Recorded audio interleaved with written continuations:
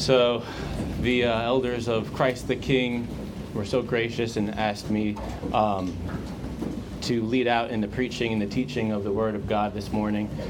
So it's a really weighty thing, and I'm sure the Lord will handle that as we go on, but this is just such a holy moment, such a holy time before such a beautiful congregation of God's people, His saints, and it's an honor to just be before you guys and just expound upon the Word of God. Anything good that comes out, any edification that comes out, it's going to be God. It's going to be the mighty Holy One who made the heavens and the earth. So it's nothing out of me that's going to be good, but it's all going to be from God's Spirit. So we're going to be looking at the Psalter today. We ended 1 Peter. We were in it in Basswood for quite some months, and then we continued on in Christ the King. We planted August 15th last year, and we finished up 1 Peter last week, and now we're about to enter in next week into Ezra and Nehemiah in the Old Testament, and the glories that God displays in His Word there. But there's a little break, and again, I'm going to be going to the Psalter, and I think it's fitting because this body of believers here loves to sing out of the Psalter. They love to sing the Psalms, the praises of God. So the Psalter is fundamentally the hymn book of God's people. And that's how we've been using it.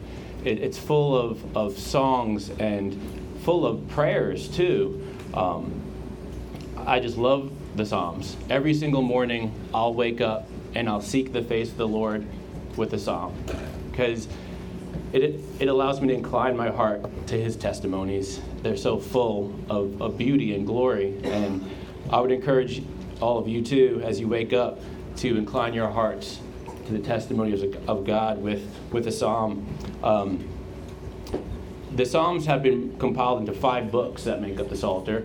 It's kind of its own canon within itself. Just like in the Council of Nicaea, they compiled the books of Scripture into one book that we call the Bible.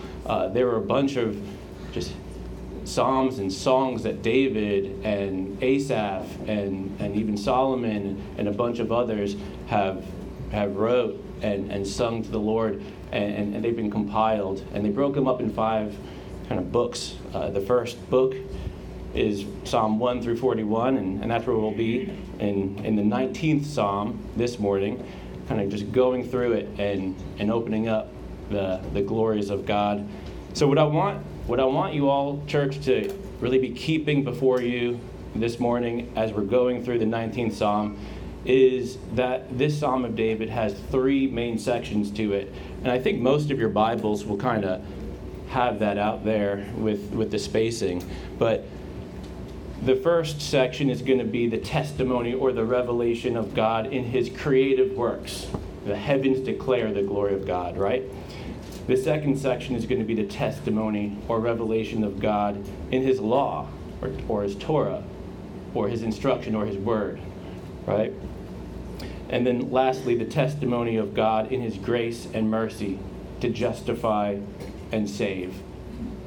So we'll keep that before us as we're going through. There are these 3 sections that are here in the 19th Psalm. So let's read it and see what the Lord has for us this morning. So it's to the choir master, a psalm of David. The heavens declare the glory of God, and the sky above proclaims His handiwork.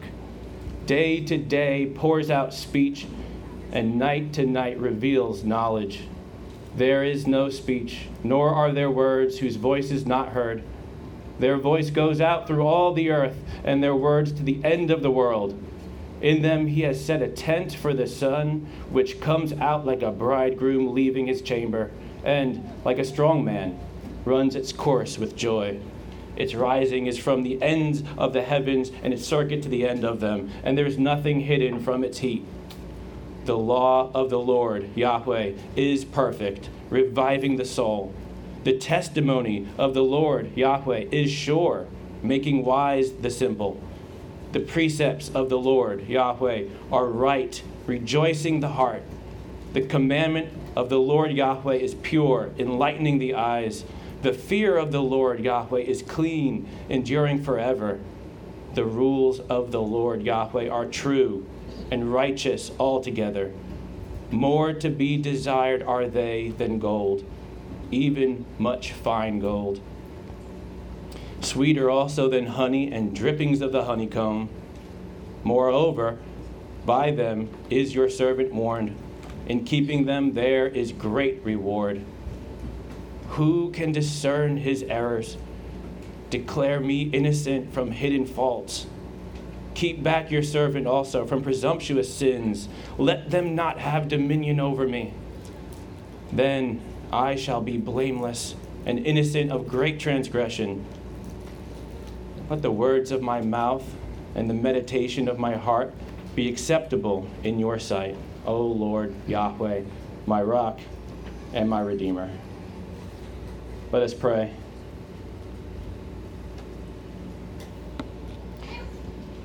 Great Father in heaven, you are the maker of the heavens and the earth. You are God Almighty. You are the just judge of the universe. You are the maker of snowflakes. You are the maker of every blade of grass, every hair on our head, every follicle of skin, every creeping thing. You are the maker and creator of all. You are the giver of all authority. Every single position of authority, from father to teacher to elder to president to king to governor, you have put in place. Lord, we need you this morning. We need to hear from you, Father. You have written your word through holy men, and we need to hear what you have to say and to show us. God, would you incline our hearts to your testimony now? Would you open all of our eyes, even the children, God, open our eyes to see wondrous things out of your law, and unite our heart to fear your name. Satisfy us this morning with your steadfast love. God, we trust you and depend on you now for our hearing, for our preaching, for our praise, and for our worship during this hour. Be with us, Spirit, God, in Jesus' name, amen. All right. How am I doing? Is it too loud? Is it good? Okay, good. So let's go through the psalm here and see the glory of God. So the heavens declare the glory of God. That word glory has to do with weightiness. It has to do with substance, splendor, and honor. A lot of times we are watching a sports game and we'll see an amazing shot or an amazing throw or something like that, and then we'll see someone kind of point up to this guy. Maybe they'll even do the sign of the cross or something like that, and it's like, oh, that guy's giving glory to God, and perhaps they are, but I think glory, sometimes we think of it as we're giving credit to God. I think it has something to do with that, but much more than that too. It's all that God is. It's the very substance of who he is. In olden times, it had to do a lot with the heaviness and the weight. When you think of a scale and the balances, something that was valuable, you would need to really have the weight to pay for that item. So it has to do with the substance, the value, the weightiness of the thing, and in this case, God Almighty. So the heavens declare the very nature, the substance of God. And the sky above proclaims his handiwork. It's that word, the sky, the same as in Genesis, the expanse or the firmament in Genesis. So when you look up at the sky, when you look up at the heavens, and I believe those words are being used very similarly here. You look out in the skies, the heavens, not necessarily talking about the abode of God, but you look out at the starry sky and the moon and the sun, and the stars, and even the shooting stars and the sunsets. I'm so excited when the Bergmans are going to have their house already. We'll sit out in the back and just watch that sunset over the mountains. It's declaring something. It really is. It's proclaiming something. So we as image bearers of God, like the sun, like the stars, like the heavens, like the sky, we also need to be declaring. We are declaring and proclaiming things about God. Let's make sure that we're declaring rightly. Day to day pours out speech, and night to night reveals knowledge. Beloved, all things proclaim his glory. I mean, it's just amazing as I have gone forward in this journey with Christ.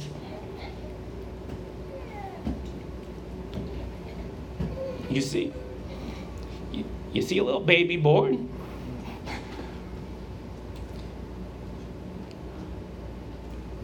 I'm so bad, sorry guys.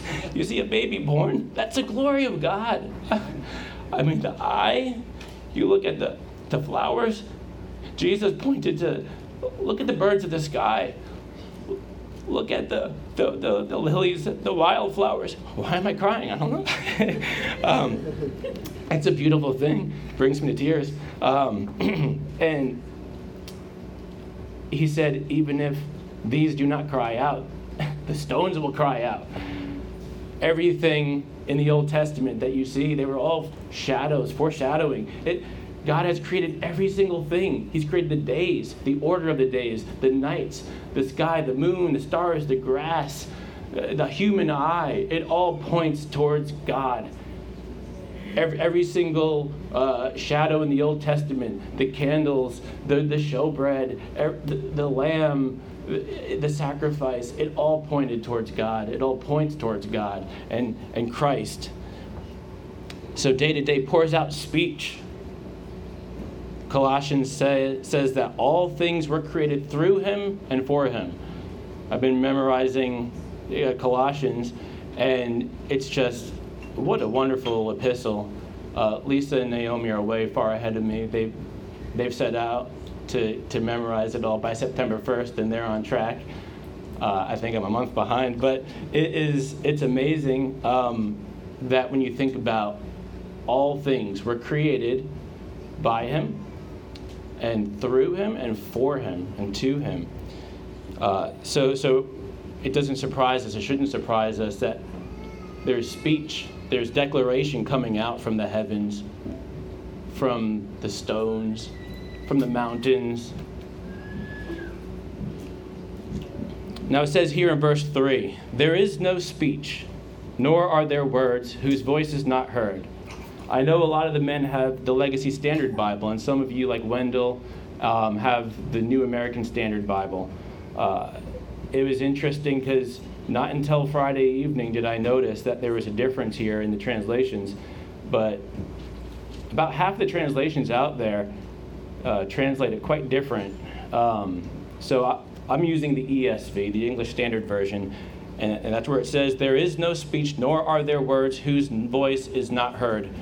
But the LSB, the Legacy Standard Bible, or the NASB, or the CSB, Christian Standard Bible, will say, there is no speech, nor are there words, their voice is not heard. So that change of word from whose to their, it actually makes it have completely opposite meanings. So it's like, what are we to do with that? And I think Brother Chris and Daniel are kind of helping me out with that a little bit. Calvin had some notes on that, and apparently Hebrew is just a really tough language to translate into English. And I don't know Hebrew. Becky's teaching me a little bit of Greek, and but Hebrew I have no clue. So I'm relying on these scholarly men and their knowledge of Hebrew. But a lot of times you must insert a word there. So the most natural translation, word for word, I think the NASB and the Legacy Standard Bible and the CSB are trying to do that here. And they're saying, there is no speech nor are there words, voice is not heard. there is no voice heard. Whereas the ESV and the King James Version and the New King James Version and the NIV 1984 copyright says there is no speech nor are there words. Then they insert whose voice is not heard.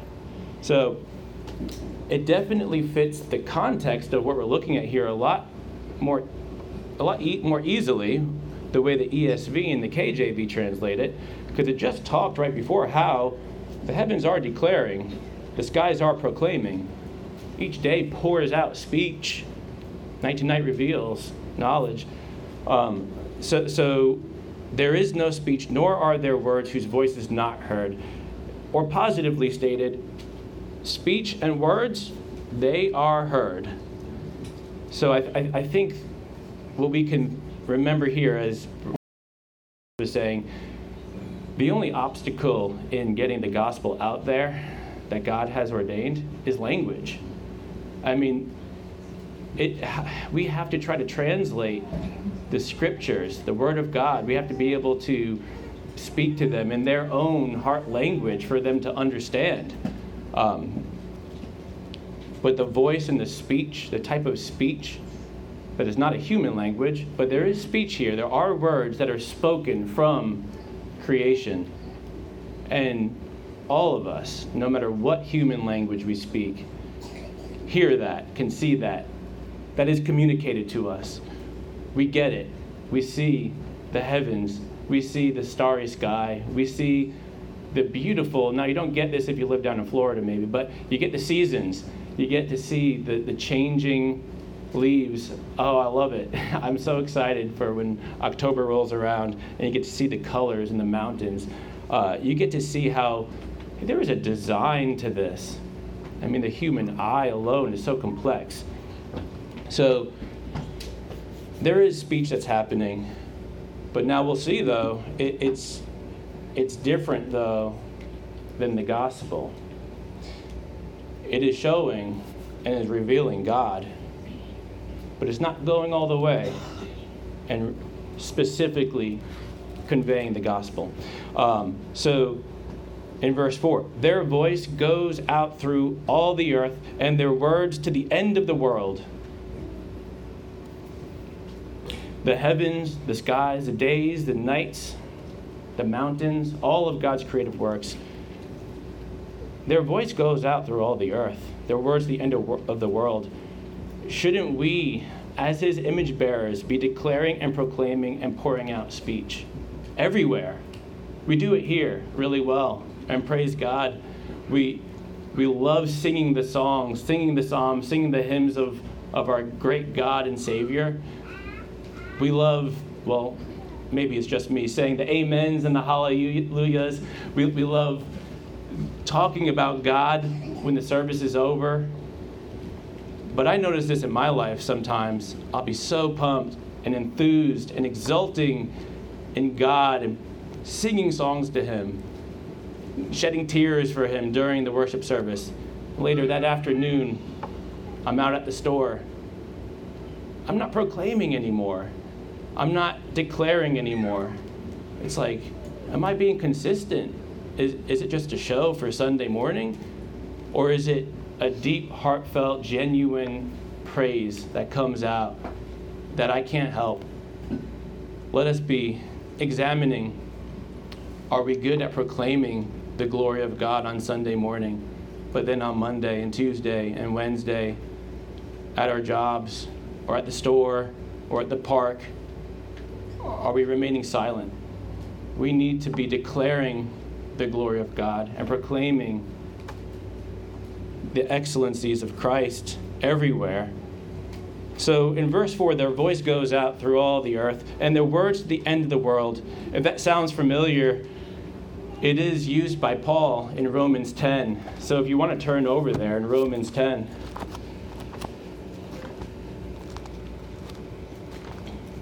Right after Acts. Matthew, Mark, Luke, John, Acts, and then Romans, the first epistle, the first letter that Paul wrote. Romans 10. And then I'm going to start in verse 14. So Paul says, how then will they call on him in whom they have not believed?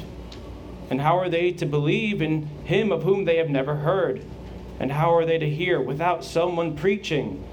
And how are they to preach unless they are sent? As it is written, how beautiful are the feet of those who preach the good news. But they have not all obeyed the gospel. For Isaiah says, Lord, who has believed what he has heard from us? So, faith comes from hearing, and hearing through the word of Christ, or of God. But I ask, have they not heard? Indeed they have, for, now quoting Psalm 19, verse 4, their voice has gone out to all the earth, and their words to the ends of the world. So when I read in Romans 10, it's interesting because a natural reading, it's pretty plain.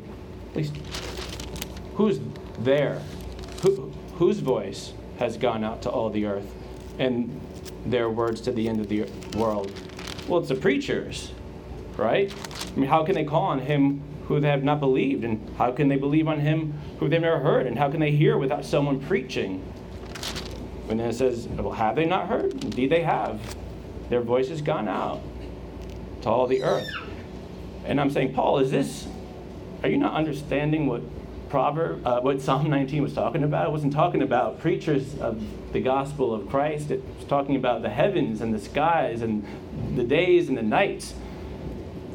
But we see this often. We see it often in the New Testament, where writers are constantly going back to the Old Testament and bringing out in the Old Testament something to apply to the new covenant and to these new realities in Christ.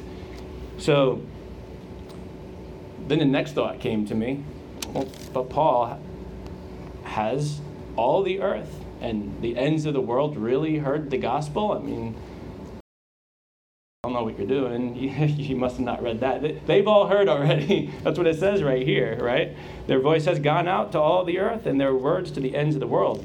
I looked at the date, how Romans is dated, and it's 57 AD. And again, because the Lord has me memorizing Colossians is dated 62 AD, so about 5 years later, right? And Paul says, as indeed in the whole world it is bearing fruit and increasing. And then a little bit later on, he says, the gospel, you have heard the gospel of grace, which you have heard, which has been proclaimed in all creation under heaven. So, in Paul's mind, who wrote both Romans and Colossians, the gospel had been preached to all the earth and to the ends of the world. He had reached the whole known world at that point. So, but now as time has gone forth, we have to continue in that, and praise God for brothers and sisters who are in obedience, obeying that command to do that. So Paul is not misquoting Psalm 19. He is using it for the purpose of the new covenant and the gospel of Christ. The end of verse 4 here. In them he has set a tent for the sun. So them being the heavens and the sky. In them he has set a tent for the sun, which comes out like a bridegroom leaving his chamber, and like a strong man runs its course with joy. It all points to Christ, beloved. I mean, the Son of Righteousness, the S-U-N, Son of Righteousness, the bridegroom of the church. I mean, everything is consistently pointing to Christ. You could look at every single shadow in the Old Testament. You could look at every part of creation, and God has ordained it and designed it to point to his beloved Son, Christ. Hallelujah. It's amazing. Its rising is from the end of the heavens, and its circuit to the end of them, and there is nothing hidden from its heat. So like the sun runs its course with joy, nothing can stop God's course, his purpose, his will. No one can thwart God's plan.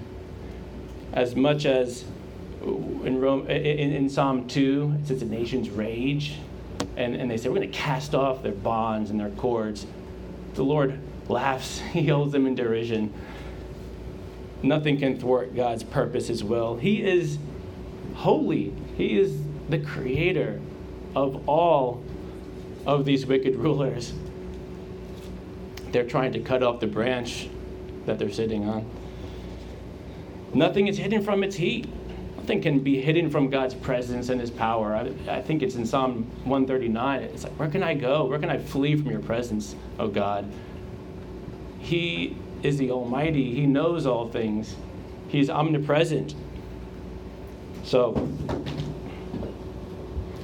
guys, going back to, we need to be declaring the glory of God. We need to be proclaiming the glories of Christ. We need to be evangelizing, heralding the gospel. And we need to do it in such a way where it truly is heralding. I mean, the Son doesn't try to sit there and in the wrong way gain common ground and beat around the bush. The Son proclaims God's light. The Lord Jesus says, I am the light of the world, right? And yet in the Sermon on the Mount, he says that we are the light of the world. Well, Christ in us is the light. We are the light. I even think of it sometimes as the moon reflecting the sun. The moon has no, my wife would disagree with this. The moon has, found it flatter. The moon has no light in itself, but it reflects the light of the sun. We also, because we have Christ, brethren, that is what salvation is. It is Christ in us. It is the hope of glory residing and dwelling in us. And we are the light of the world because we have Christ. So this is why we must be presuppositional in our kind of apologetic and in our evangelism. We can't take the Bible and, oh, you don't believe in the Bible? Okay, well, I can't start with that then. Let's talk about what we do agree on here. No, this is true, guys. Amen. This is the Word of God. That's right. And you know what? The breath that your opponent is speaking out of, the eyes that he's looking at, that's God. You don't want to believe in God? Stop seeing, stop breathing, stop talking. It's all from him.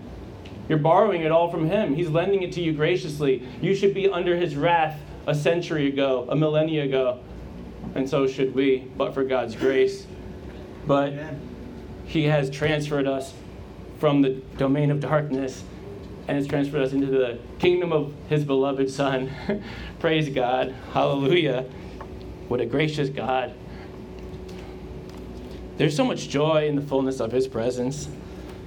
So, in our evangelism, in our proclaiming, in our declaring, let's do just that. Let's be proclaimers, heralders. It's like the newsboy proclaiming the news, heralding, hear ye, hear ye. The king says, that's what we must be doing.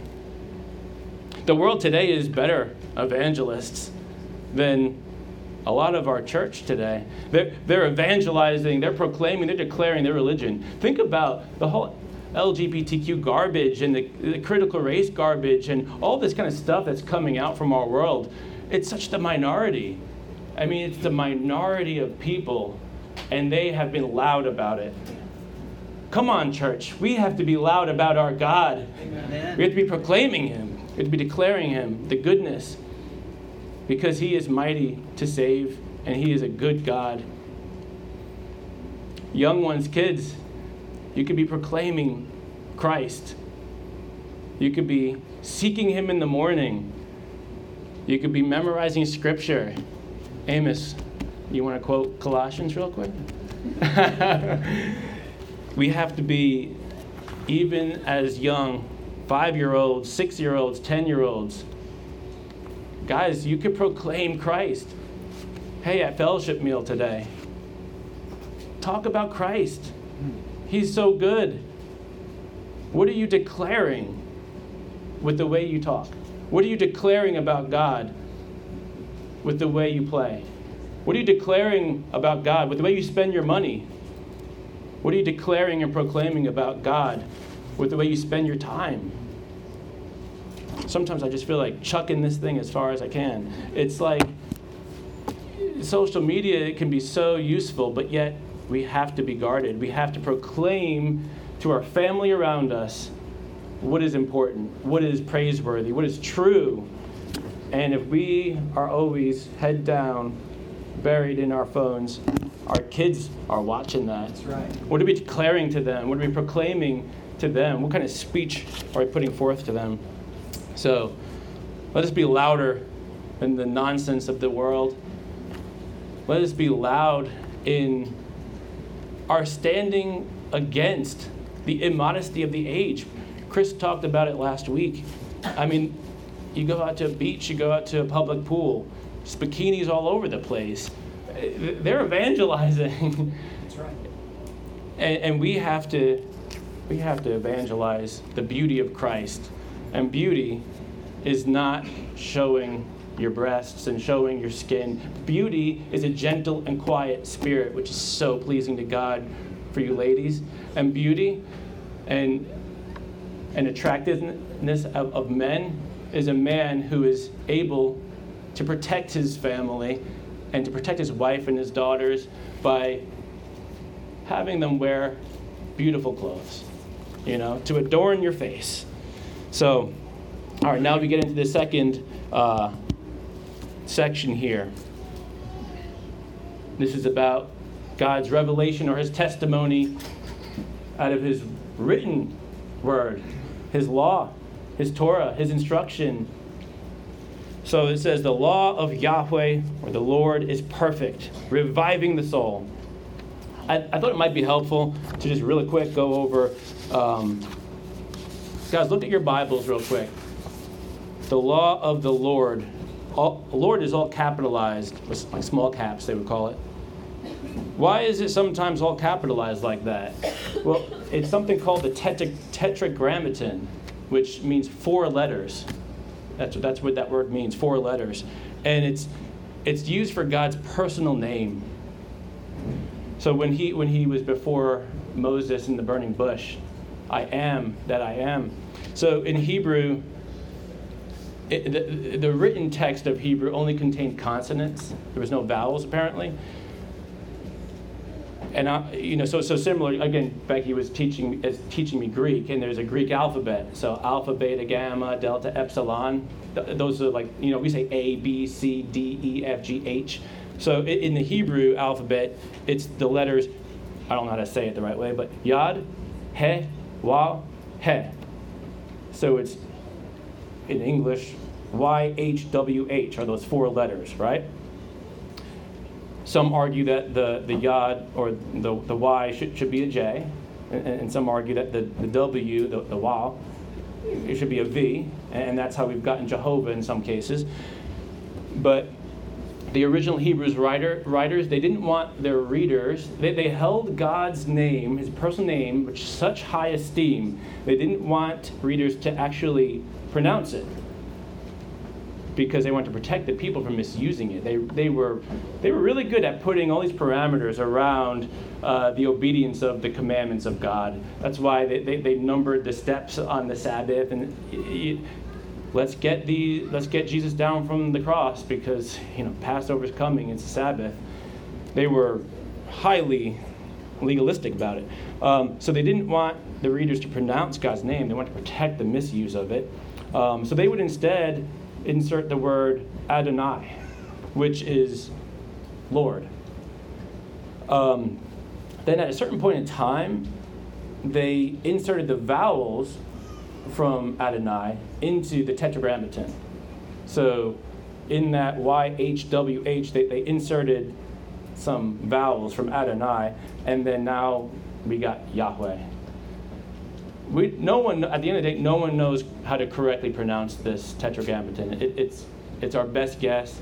Older translations were using Jehovah, and they chose to insert 3 vowels instead of 2, and they thought it was a J and a V kind of sound instead of a Y and a W sound. But also I read that in the Hebrew language there actually wasn't the sound of a J. So that's why I think more modern scholars have all consensus around Yahweh as maybe the most probable pronunciation. And the Legacy Standard Bible actually has it Yahweh in there. So I thought that was helpful, especially maybe you younger ones when you're coming across the Old Testament and you see, why is it all large cap? Or what? It's helpful to know this is the personal name of God here that they're using.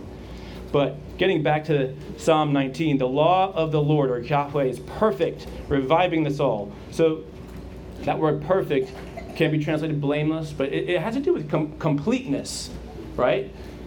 The word of God is complete. Is it 2 Timothy 3:16, I believe? Let's just go there. 2 Timothy 3:16.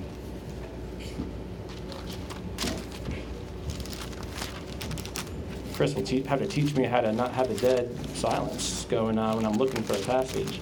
2 Timothy, here we go, 3:16.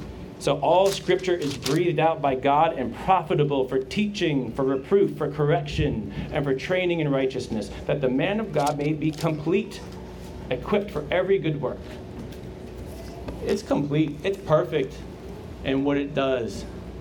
So the law, or the Torah, that's the word Torah, or the doctrine or the instruction of the Lord, Yahweh, is perfect. It's complete. Reviving the soul. And that word reviving, some translations will say converting the soul. It all has to do, so the Septuagint, which is the Greek translation of the Hebrew scriptures, they chose a word that is to turn back. Or even sometimes it's translated to be converted. And it's all about this kind of turning back. So I think the ESV has done fine with reviving. When you think of revival, there's a turn happening. But for the evangelist, like Wendell probably much more prefers convert here. But the law of the Lord is perfect and complete, converting the soul. While creation, in the first section, God's creative works, revealing himself and testifying to himself and his glory, makes it plain that there is God, that there is Creator. We see this in Romans 1, right? It is made plain. They know, we know, there will be no excuse on the day of judgment. We know that there is God.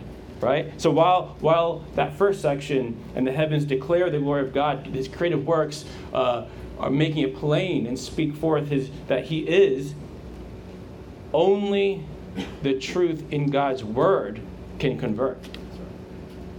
So the people that are without knowledge of Christ in the gospel, that the Blowers and maybe others are going to, these unreached nations, they have not heard the solution. They have not heard the gospel that can make them right with God. They've heard from the skies and the heavens that there is God. They know.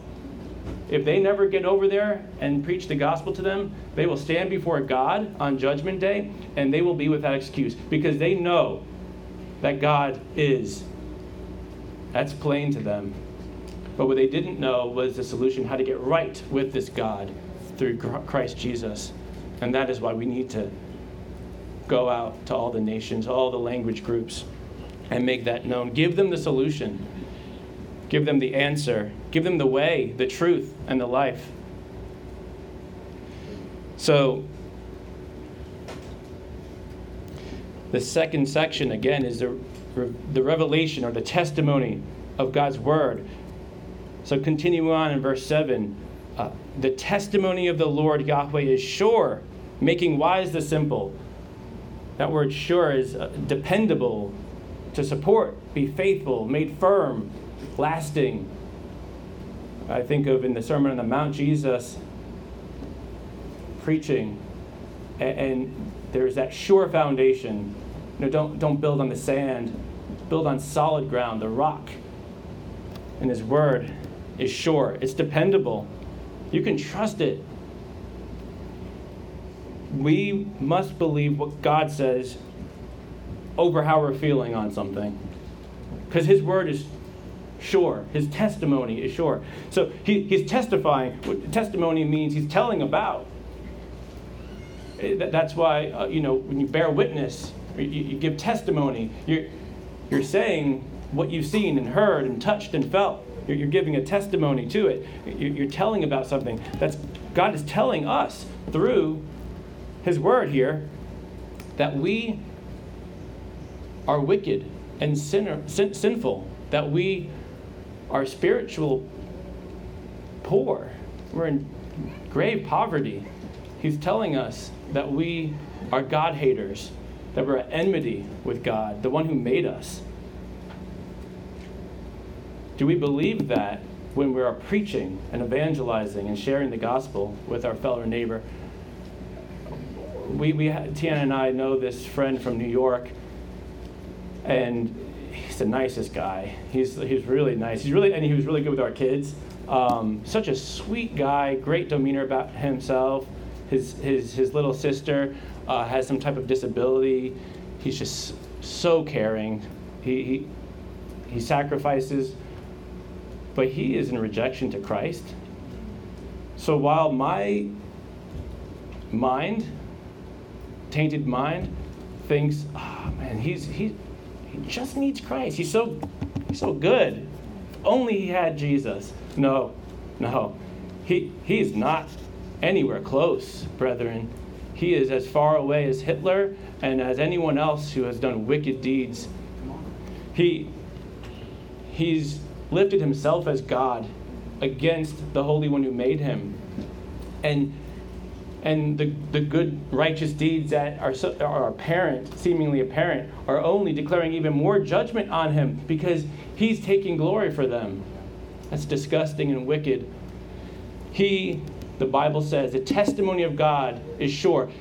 He is at enmity against God. He is an enemy. He's wicked. He is a sinner. We need to be realizing that as we proclaim the gospel of Christ. Nice people, kind people, people who do civil things, they are far off from God, just as we were. It says again in Colossians, you who were once alienated and hostile in mind, doing evil deeds. We were darkness, but now we've become light. So, the state of America, the state of North Korea, the state of any country that we kind of say, there's no hope. This country's going down, what does God's word say? He says that all authority on heaven and earth has been given to me. Go now and let people know that. Herald it. America is looking pretty dire, but then what does God do? He overturns Roe. That's amazing. Praise God. He is a good and gracious God. He loves to bring glory to himself because he is the best. He is the greatest. Struggling with besetting sins in your life, what does God's word say? His testimony, what does he tell and bear witness to? He says, you are a new creation if you are in Christ Jesus. The old things have passed away, the new has come. Don't wallow in your sin, brothers and sisters. Are you struggling with lust? Are you struggling with greed, pride, bitterness? There's no way I can get out of this. There's no way I could stop looking at that thing. There's no way I can act better in this area or lead my family better. Who are you believing? You're not believing God when you talk like that. You need to be believing the testimony of God, which is sure. It's dependable. It's trustworthy. So the testimony of the Lord is sure, making wise the simple. The word simple is a Hebrew word, pithi, which is foolish or simple or open-minded. So it's not necessarily utterly a bad thing. It's children is how it's translated in the New Testament. The Septuagint, again, that Greek translation of the Hebrew Scriptures, they translate that word nepos, which is infant or child or immature or Christian. And the Proverbs talk about the simple a lot. But the testimony of the Lord makes wise the simple. There's always good news in Christ. The precepts of the Lord are right, rejoicing the heart. The precepts are what God has appointed. to be done. What God has appointed to be done. That's what precepts are. They rejoice the heart. Again, with God overturning Roe recently, he appointed that to be done. And how much joy and gladness did that bring to our hearts? We wanted to go and just dance for him and shake the tambourine and sing and walk around downtown Clinton. It rejoices the heart of the believer. The commandment of the Lord Yahweh is pure, enlightening the eyes. God's command opens our eyes to see our true state before a great, holy, and righteous God. Paul said, how would I have known but for the commandment, the law? Let us use this law to point us to Christ. It enlightens our eyes. The fear of Yahweh, the Lord, is clean, enduring forever. Sister Di was telling me about India and how they noticed it was dirty. It was really dirty.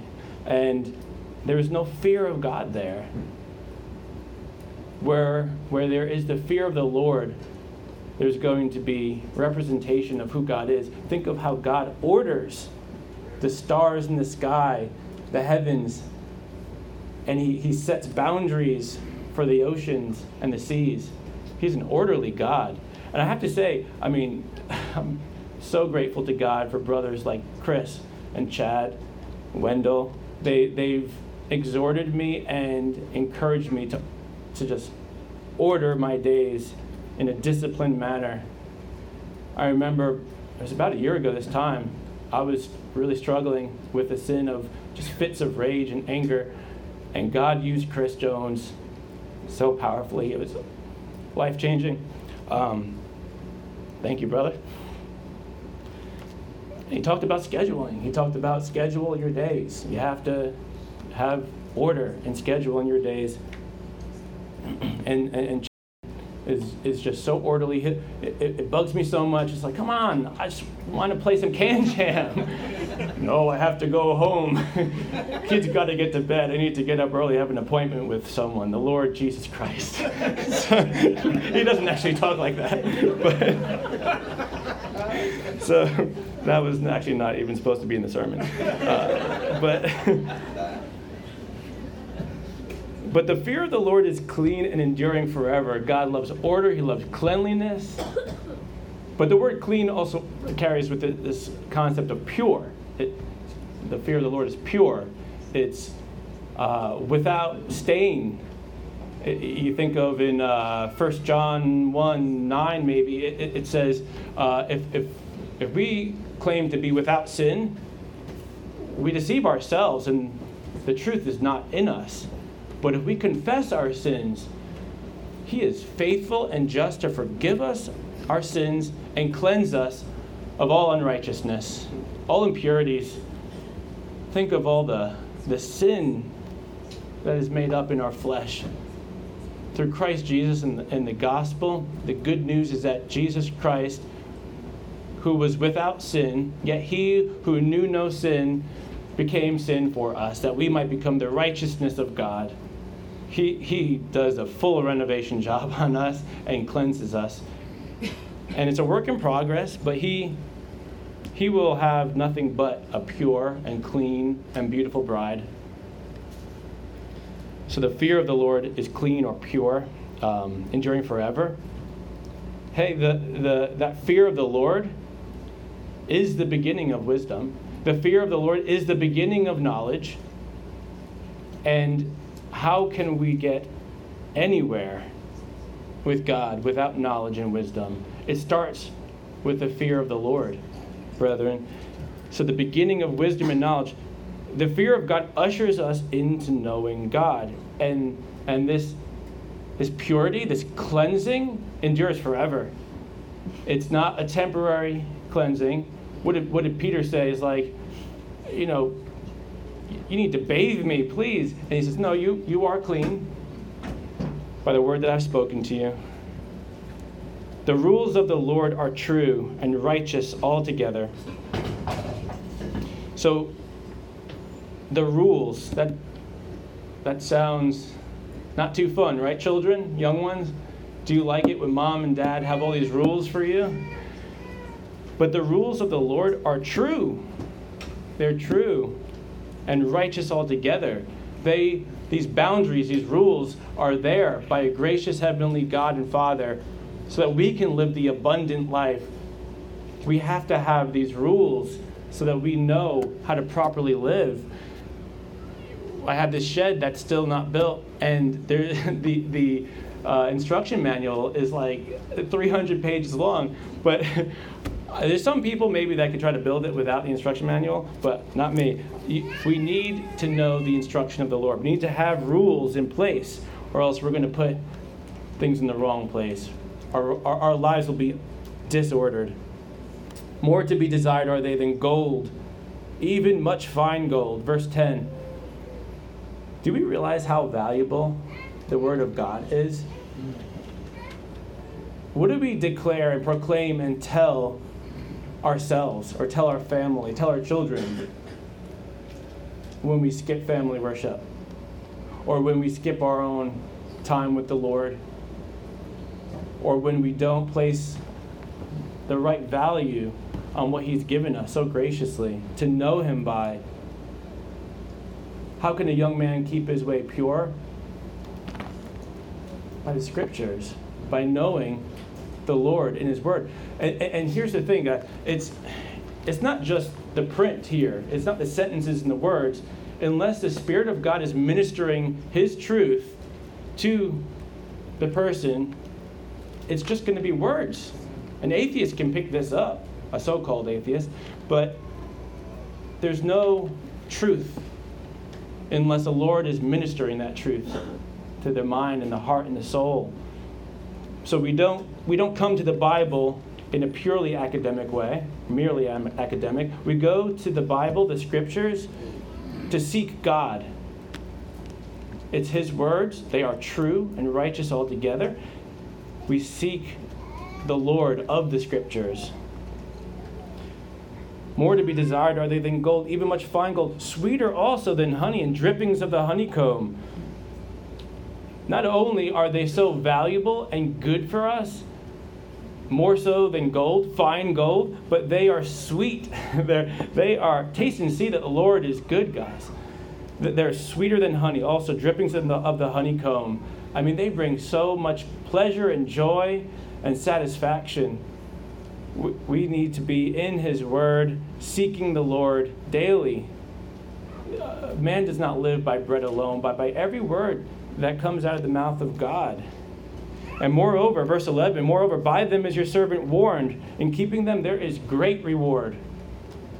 Our loving Heavenly Father graciously warns us of danger and offers us great reward in keeping His law. So it's a dual benefit, brethren. He's warning us of the pitfalls of life. Proverbs, Solomon is telling his sons, do not go by the way of the prostitute. Her way leads to death. Avoid it. We have to embrace God's commands, His rules. Therefore, our good and our enjoyment. There's great reward in them. Not just resulting from doing them, but in them, in the obeying of God's word. There's joy.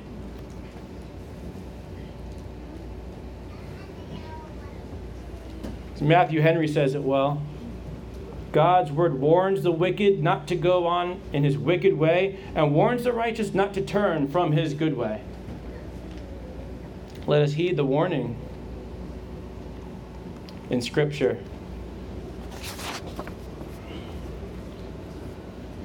So we go through the first two sections. The first one is the creative works of God, declaring or testifying about who He is, the glory of God. And then the second section, His word, His written law, His instruction, His precepts, His testimonies, His rules, are declaring more accurately, more specifically about God Himself.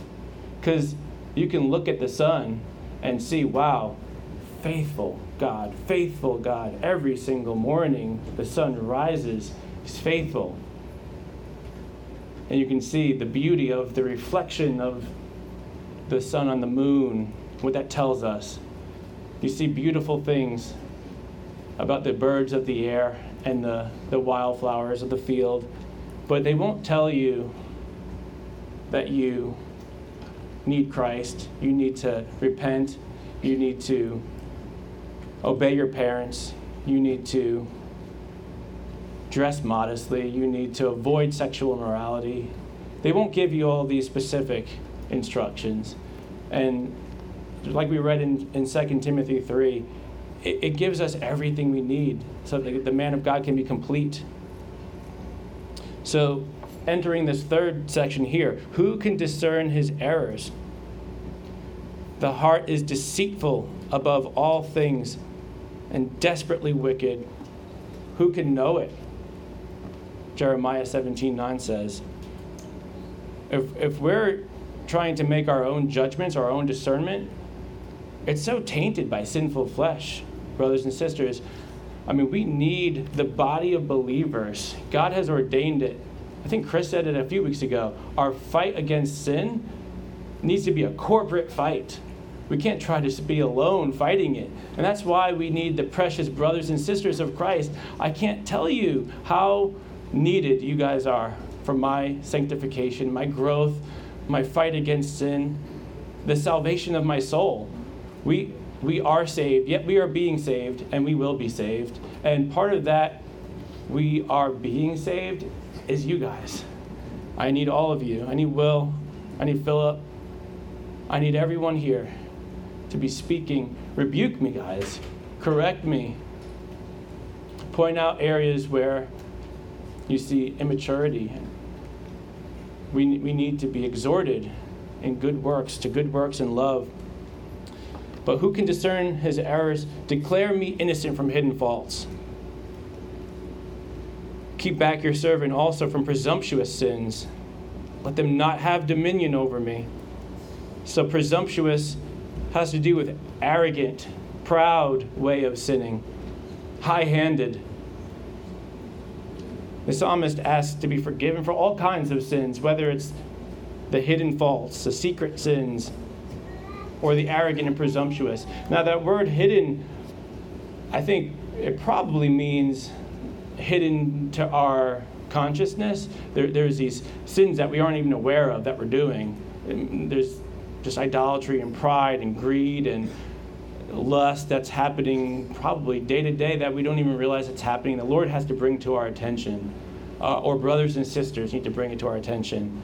But I think there's also a sense of secret or hidden faults or sins that we just don't want people to know about. We don't want people to see.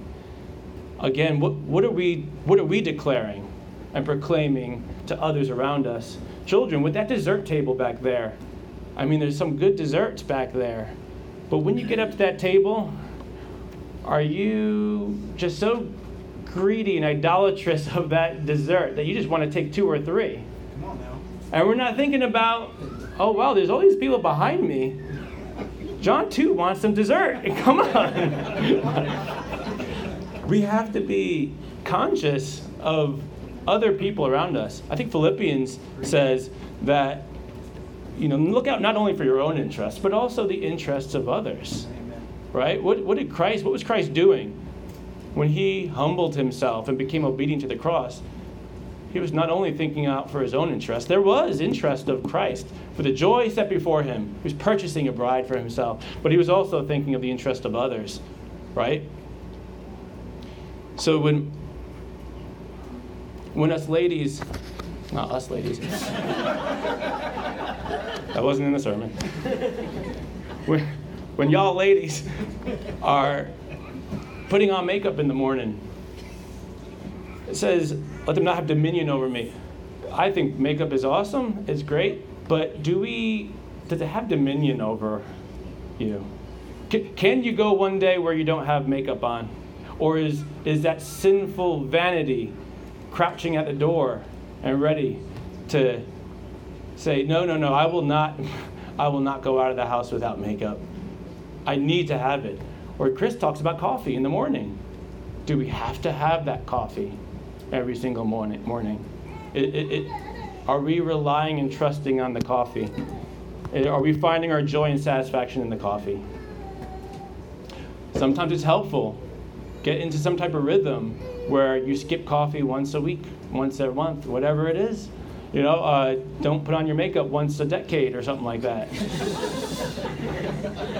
Kids, don't say, I told my kids, hey, every other week, you're not having dessert at fellowship meal. Let's learn self-control. It's not that dessert well, actually they kind of are bad, but it's not usually good for our stomachs, but it's good to practice self-discipline and self-control. That's why we need to be in, I think, a rhythm of fasting. Amen. We need to deny our flesh. So, then I shall be blameless. That's good news. So keep back your servant also from presumptuous sins. Let them not have dominion over me. Then I shall be blameless and innocent of great transgression. So listen to this. Declare me innocent. Keep back your servant. Let them not. Who's the actor in all this? It's our great and mighty God who's mighty to save. He's the one who declares us innocent and keeps us back from presumptuous sins. He's the one that lets us not let them have dominion over us. He's the one that declares us to be blameless and innocent of great transgression. It is not our self-discipline or our willpower or our godly Bible time reading or our it is God and God alone through the means of grace to declare us righteous through Christ Jesus. The gospel in a nutshell is God does in his own glory and for his own glory what we cannot do in our corruption. We don't have it in us. All we have is sin. That's the only thing that we can produce in and of ourselves. Apart from me, you cannot do one thing. I am the vine, you are the branches. If a man abides in me and I in him, he will bear much fruit. But apart from me, you can do nothing. We need to be abiding in Christ. But the words of my mouth, and then listen to this at the end here. Let the words of my mouth and the meditation of my heart be acceptable in your sight. O Lord Yahweh, my rock and my redeemer. What a prayer to conclude, and what a request at the end of the psalm, that God will let the meditation of our heart and our thoughts be pleasing unto him. Chris has exhorted us to establish a deeper prayer life, pursuing to go an hour long, seeking the face of God in prayer. Saints, let this request here in Psalm 19 be part of your prayers to God. Let us wake up in the morning saying, let the words of my mouth today and the meditation of my heart be acceptable in your sight. Oh, Yahweh, my rock and my redeemer. So these three sections, beginning with God's creative revelation and testimony to man, then his law, his word, as an even more detailed and exact revelation to mankind. Then finally, after man has suppressed the knowledge of God, revealed plainly to him by his creation, and then rebelled against his law by transgressing it time and time again, God finally must be the one to declare us innocent and blameless by his final and most precious revelation, his Son, Jesus Christ. So we have a beautiful order of Psalm 19. God's creation makes it known to all mankind that he is. And then he gives us his word. And that's why it's so important that we can translate this word to all language groups so they can have the more exact, specific instruction too. But it all is not going to be salvific unless Christ, by his Spirit, God himself, reveals himself in his most precious Son. I mean, Hebrews, the beginning of Hebrews, talks about how, let's just go there real quick. Hebrews 1. Long ago, many times and in many ways, God spoke to our fathers by the prophets, but in these last days he has spoken to us by his Son, whom he appointed the heir of all things, through whom also he created the world. Jesus Christ is the greatest revelation of God, Yahweh God. And praise God that God chose to step down from his heavenly throne and take on flesh, man. And for those of you who do not know the Lord, maybe you think you know the Lord, but you don't know him in this way. Maybe you come to church. Maybe you read your Bible even, or read books about God, but you don't have the joy of the Lord in you. You don't hate your sin. You don't look at the sins of greed and of lust and of idolatry in your life. You don't hate them and abhor them. And you don't have these desires for Christ and to know him more, the one who made you. Guys, God made you. He has ownership rights over you. That is why we must glorify and turn to him, because he's the one that has all authority in heaven and on earth. Let us turn to him, forsaking all of our sins. Proverbs 19:3, I think it says, if we conceal our sins, we do not prosper. But if we confess and renounce them, we will receive mercy.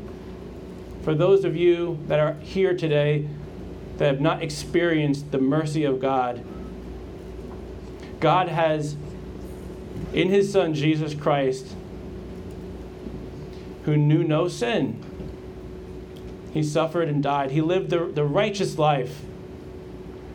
In thought and deed, he never sinned.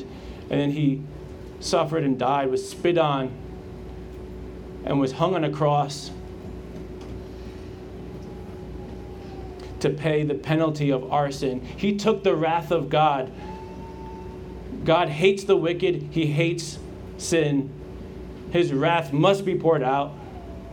He took on that wrath.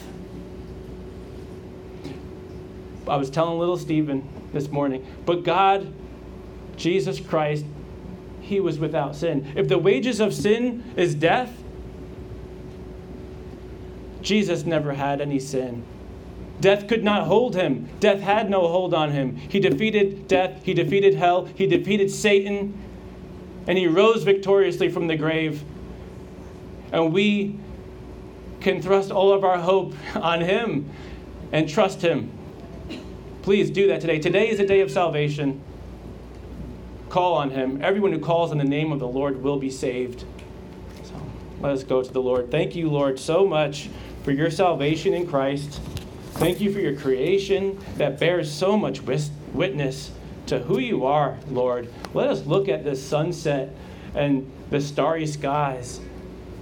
Let us look at all of your creative works and just bask in the glory of who you are, God. We thank you for your revelation that you are God, Creator. And we thank you, Lord, for your word, your testimonies, your precepts, your rules, your commandment, your Torah. God, we thank you so much that we have so many translations here in the English language that we can seek you by and know you by. God, let the children be diligent in seeking you. Let us, fathers, be diligent in leading our families in your word.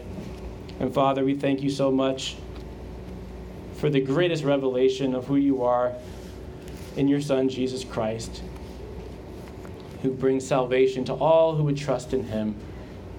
Lord, we thank you for this body. We ask that you would minister this word to each of us, Lord, as a body together. In Jesus' name, amen. Amen. So we were going to do baptisms. Now it's next week. So it's just a normal kind of Sunday where we're going to get into fellowship meal. So what we're going to do is kind of try to push all the chairs aside so we can make room for the tables to be set out. So if some of the young future men want to help in doing that, that would be great. And then we're going to take communion, or the Lord's Supper, the bread and the cup together as a body of believers, as we enjoy that remembrance of Christ and what he did on the cross, and also looking forward to the feast that we will enjoy with him, the wedding banquet, where he will take it anew again. So on the back of your bulletin, you'll see at the bottom a little section of if you're a visitor here, just make sure that A, you are in Christ, B, that you are a good standing member of a local church body, and then thirdly, that someone here can attest to that. So in Jude chapter 1, verse 24, it says, "Now to him who is able to keep you from stumbling and to present you blameless before the presence of his glory with great joy, to the only God, our Savior, through Jesus Christ, our Lord, be glory, majesty, dominion, and authority before all time and now and forever. Amen." Enjoy, guys.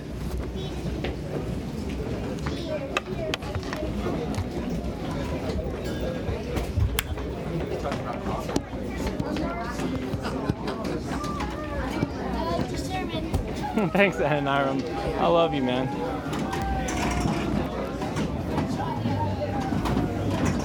Thank you, brother.